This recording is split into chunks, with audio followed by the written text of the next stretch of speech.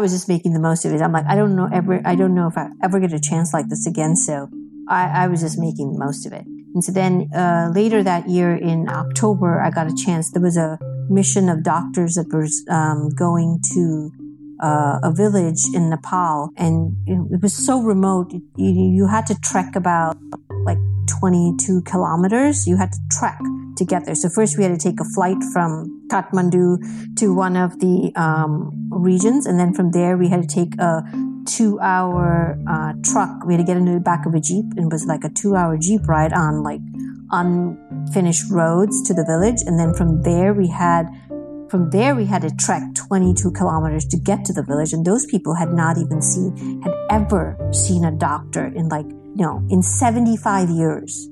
So even if somebody had a cold or a fever, there was no medicines, there's no doctor there, nothing. I mean, and when you listen to some of the stories, it was heartbreaking because people would die of fever because they had no idea what to do. The kid would get a fever and there was not enough water, they had no medicines, or they would have to put him on a stretcher and 6 people would have to carry him up the mountain, like 2 days before they even got to a clinic. And so many people died, whether it was childbirth or young children, they would die of simple things that we take so much for granted in this country. And it was heartbreaking to see some of the things that they would die of. So, there was this team of doctors were going just so they could check the kids out and, it was just a general checkup. So we had like a 3-day camp, and we had like 500 people coming from different parts, different villages. They would like come on their donkeys up the mountain, and they would come to that clinic because they wanted a doctor to see them to see if they were okay. A lot of them suffered from, eye pain because of the blindness, because in the mountains, the sun is so strong. Nobody had a concept of wearing sunglasses. That was not even a thing.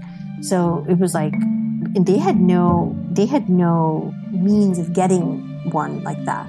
So it was very interesting to see some of the, the aches and pains that they had, and, the gratitude, which they were so excited to see us. There was so much of love. They were so excited to see people who were coming to take care of them. It was heartwarming. It was really amazing. So when we finished up with that camp, I got a chance to see Mount Everest. It was bad weather, so we couldn't really go all the way there. And they had no flights, when we were coming back. So we ended up having to take the Jeep for 14 hours and come back to the city because the other doctors had to catch a flight to get back to the U.S.